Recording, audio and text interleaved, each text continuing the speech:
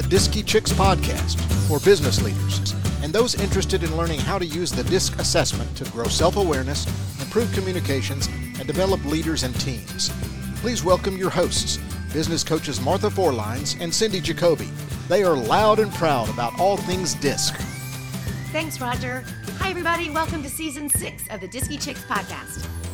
Hello, everybody, and welcome to this week's podcast of the Disky Chicks. I'm your host, Cindy Jacoby, here with my co-host, Martha Forlines, and we have a treat today. We actually have a guest with us.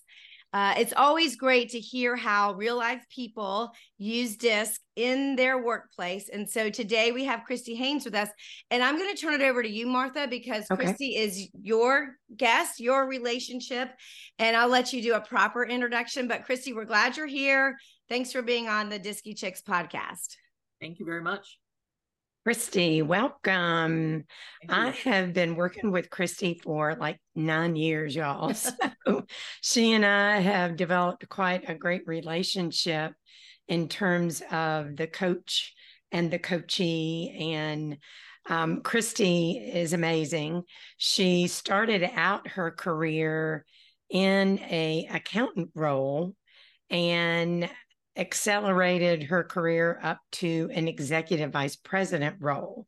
So she has a number of big accomplishments over the time that I know I've been working with you and been promoted over and over again. So, and Christie was a big user and believer in the DISC behaviors, motivators, and even the EQ product as well.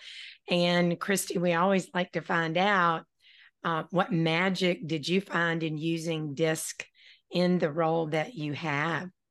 Yeah. Well, thank you. Thank you for the introduction. I, just like Martha said, it was about 9 years ago, and it was my first introduction to DISC. I had known of other business, types. Myers-Briggs, I guess, was probably the big one at that point in time. Although, and I took it. I can't tell you what I was. I would have to look it up again, but I definitely can tell you my DISC.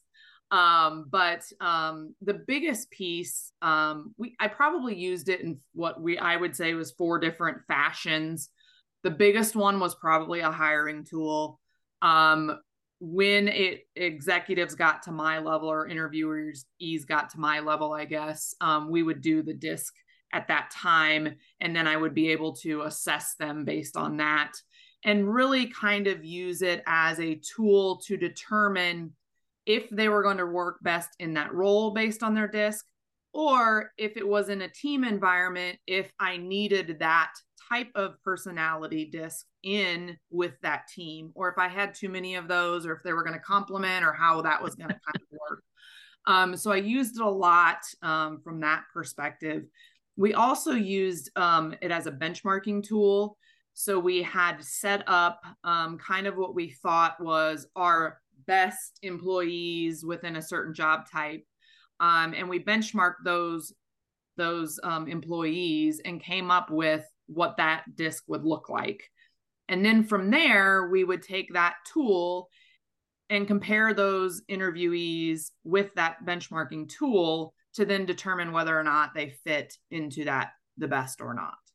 Yeah, so that makes a lot of sense. We used to do some podcasts on benchmarking, and it's been a while, Martha, since we've done that. But essentially the way that we typically use benchmarking, just like you said, Christie, is to kind of get together in a room with people who understand this job, either people who are already doing it, or even just if it's a new job, what is this job going to reward? And so we have long conversations about who would best benefit from this job. And we talk, if we say, if the job could talk, what would it want in its spot? And so we come up with that perfect robot, outline of a person.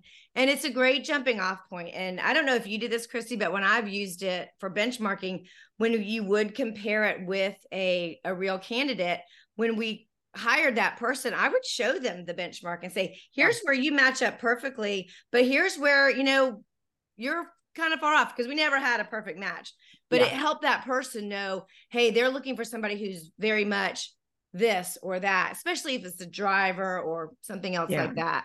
And then then it's not so strange when we ask that person to do whatever it is we said we wanted in the benchmark, and everyone can adapt. So we know that works as well. That's interesting. Yeah. No, we definitely used it when we showed them every single employee that was hired. We would then give them their assessment so they had it, they could review it.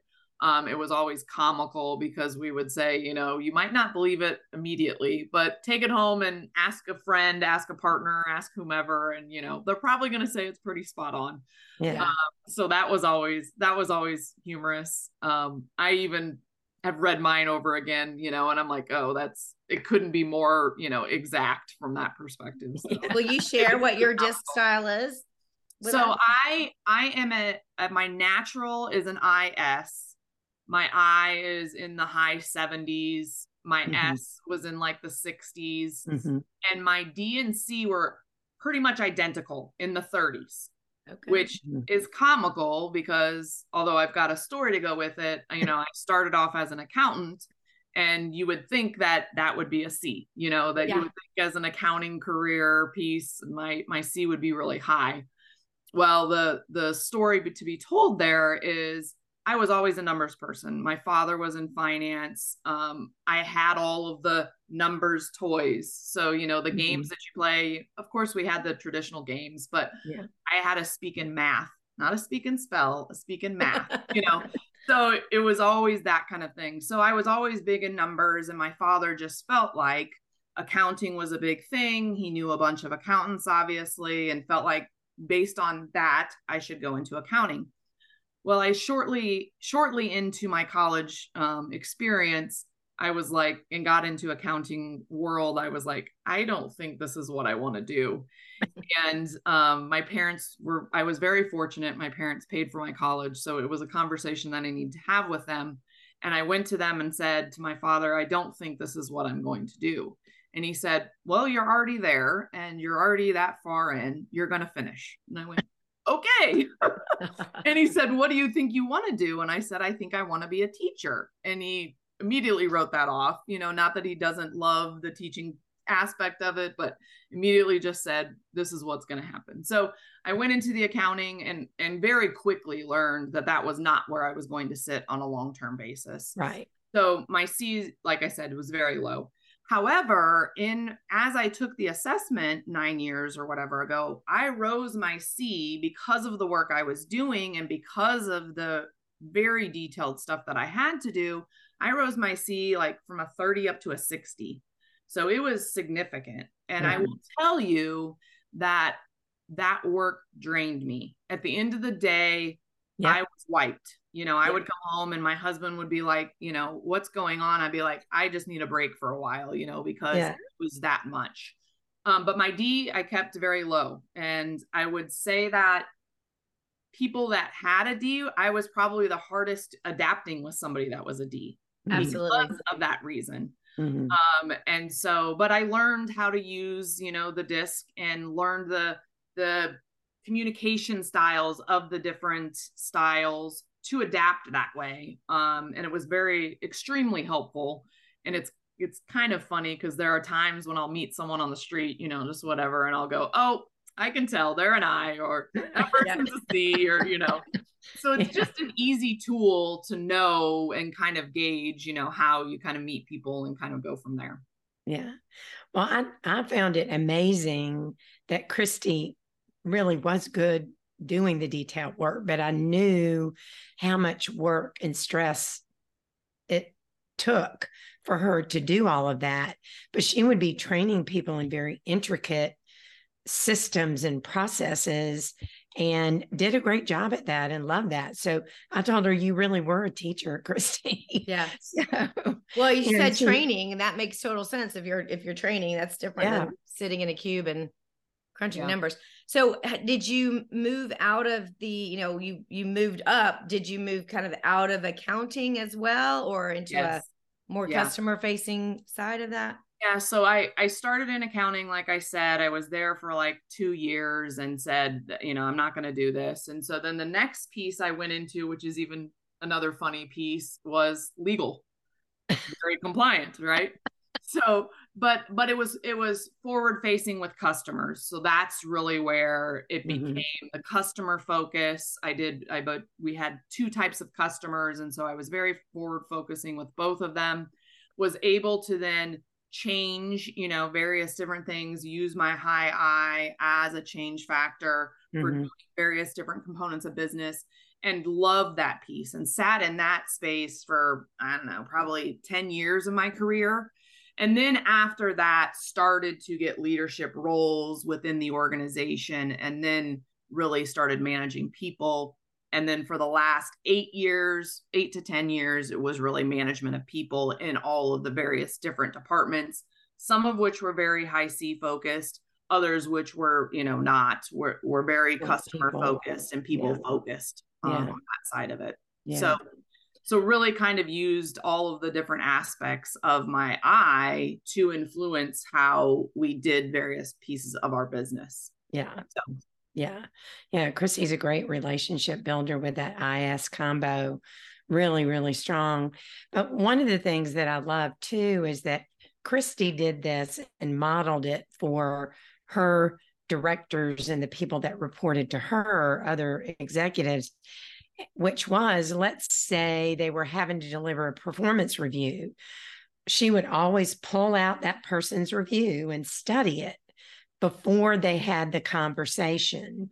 And lo and behold, it had that ripple effect with people that also reported to her that had teams, so that they were using their DISC profiles, not just for delivering maybe potentially contentious feedback, but also, as she had mentioned, use it in the hiring process, interviewing people. I mean, people that really loved using the benchmarking, or just a role that wasn't benchmarked, did such a great job of really looking at, okay, what's the balance here? Is this job 50% relationship and 50% detail orientation? Because in one of the functions, it was like that. So they had to be really good at two different things. And that made it a little more difficult to hire for, honestly. You just had to really look harder and longer to find the right fit for the job. But you all did a great job. Was there anything you want to add to that, Christie, in terms of any little stories? I would say that it was, kind of what you were saying earlier, Cindy, of did you explain it to somebody from that perspective? One of the benchmarking jobs that we did, it was I and C. So they were so different from that perspective. And so, of course, we found a lot of C's, we found a lot of I's, one or the other. And so we did have to have those conversations with them, to say, this will, have a lot of C focus. It will be very detail oriented. And that is going to be an aspect of the job that you're going to have to reach in, or vice versa. If they were C focused, we would say, this is very forward facing. This is very people oriented. You're going to have to be able to communicate and do that type of thing. There were times that we would have, if it was a bigger community, we had two jobs. And so there were sometimes, not that many, that we could use an I and a C and place them in the same community, and they would obviously help each other and be able to do that type of thing. Like I said, it was much bigger communities, which we didn't have as many of them.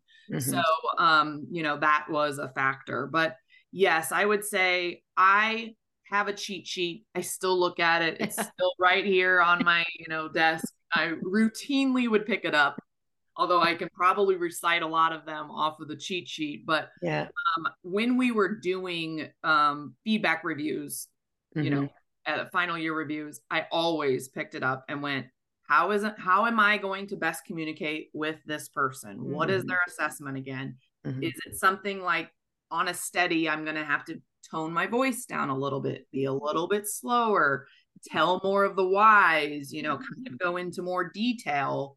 Or the C's, am I going to have to be very detail focused, not really have a lot of emotion, just get into the numbers and do all that?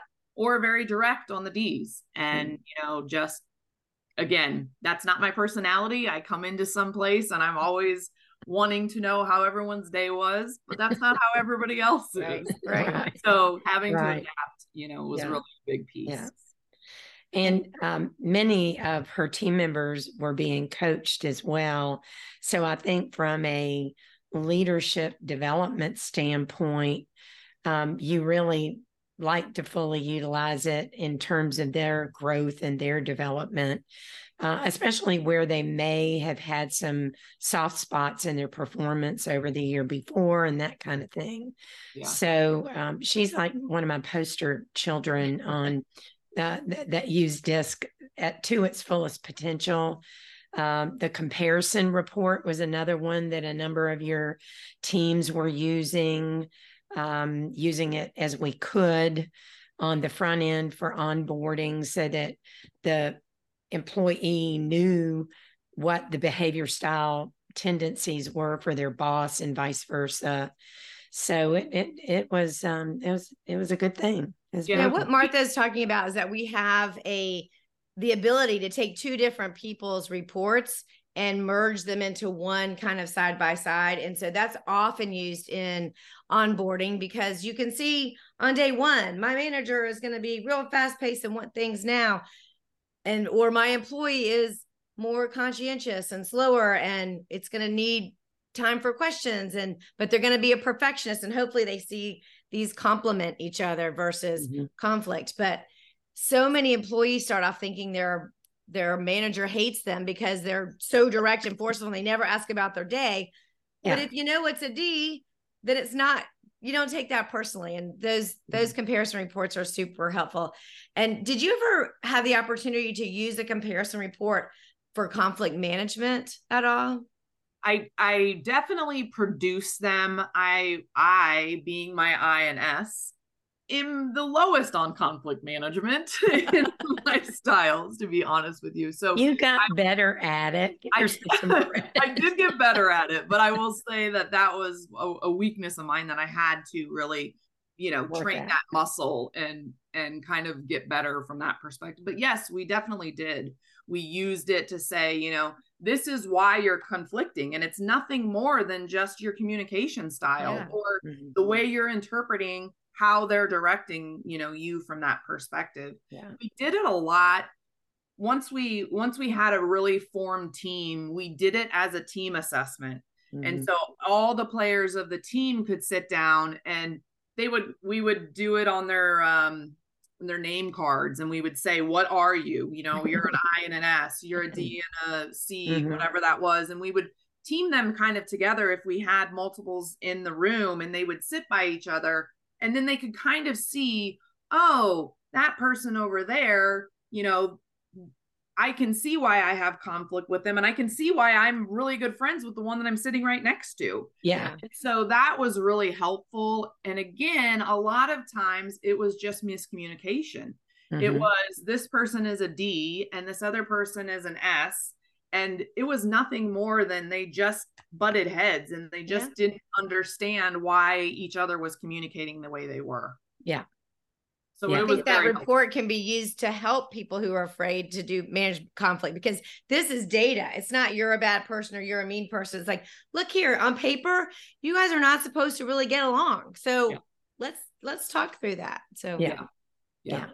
Definitely. It was huge from that perspective. And really, I liked it at the beginning of a team and when all the kind of teams came together so that there wouldn't have to be as much conflict because they knew right off the get-go what they were, their strengths were. And at the same time, I used it to say, this person is C and they want the facts. Well, use them in your project to give you that data and give you that information. Maybe you have to pull some stuff yourself, but use them as a resource to be able to pull those types of things. Or the person that's an I, maybe the C needed somebody to kind of come up with the plan and come up with the picture and what it was going to look like. Or present the facts to somebody else. Exactly. In fact, one of the last presentations just recently that I went through, it was a very high C. And all of this data was on the presentation. And I went, oh, wait a minute. We're going to lose somebody in 5 seconds. We're going to have to tear this down. But I had to be able to communicate that in a way that he didn't feel like I was, not liking the work that he presented. All of the information was extremely helpful and great data. Mm-hmm. It just was the audience we were presenting it to was way too much. They would immediately shut down. And so we had to kind of pare it back. And that was what I used as a description for why to do it. Mm-hmm. Yeah. No, that's great. That's great. Yeah. Well, I really appreciate you. Appreciate you sharing your stories and likewise. All of that. It was just such a great tool for me and growing as a leader for myself that I just thought it would be a disservice to everybody else for them not to understand it and get to use it and use it as a successful tool. Yeah. I think too many times you do you do an assessment and it's interesting, and then if it gets put in a drawer and you don't use it. But sometimes I feel like a snake oil salesman. I'm like, you can use it for hiring and you can use it for onboarding and you can use it for conflict management. It's like, really? But once you start relying on it, and when I'm coaching now, and we always talk about our coaching managers, I always ask about how their employees are doing. And I always ask things in terms of DISC style or their motivators. And like, oh, that's a good question. I don't know. I should probably work on that. And so it's up to us to keep it in front of people so they can start relying on those kinds of things, especially motivators too. And maybe you can come back again if you did a lot with the driving forces or motivators and talk about that one day. But the more you know. I would say that I did. Yes, it was definitely a factor in our piece of the puzzle. I probably focused a lot more on the DISC than I did the motivators. It was definitely something that I reviewed and went through more of once the employee was hired to kind of understand, their piece of the puzzle and what really drives them. But I concentrated a lot on the DISC and what they were from that perspective. Yeah. Well, I think your description was right. DISC is a lot easier than Myers-Briggs. That's very interesting about yourself, but I don't, I couldn't look at somebody and say you're a EFINTJ or whatever that means. But you can go to a coffee shop and go, oh, that's a high D right there, and watch out. So it's a lot of fun. It helps you understand people, and I'm so much more tolerant of other people because now it's just because of X or Y, and I don't get all riled up that they're not the same as me anymore. It's been a great, just calming effect to understand people so much better. Yeah. No, for sure. My dad was a D, and I can see it in so many things as I was growing up, like, oh, that's why, he was that way. And my mom is an I. So I can see that, in all perspectives from that side of it too. Yeah. I haven't nailed down my children at this moment in time yet, but I'll figure them out. Well, how old are they? I have a 20-year-old and a 16-year-old. Oh, talk to your friend Martha. She'll get you I can give you a I did my children and it was very eye-opening. Not as much the DISC because you could figure out some of that, but the driving forces was really helped me understand one of my children who liked harmony, and I'm not a harmonious person. I'm a crazy chaos person. That's not what he likes. So I was like, okay. Yeah. No, I can probably guess one. The other one is a little bit harder to guess. Yeah. It's probably an S then. Yes. You got that poker face. Yeah, I agree. That S is always the hard one. They don't give you much, right? No.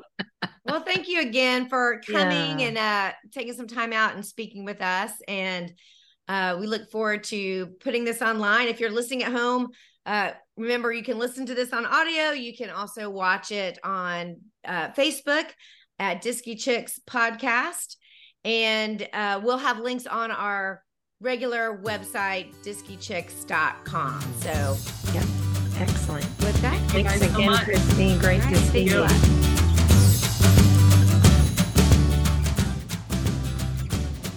Thank you for listening to the Disky Chicks Podcast. Never miss an episode by subscribing today.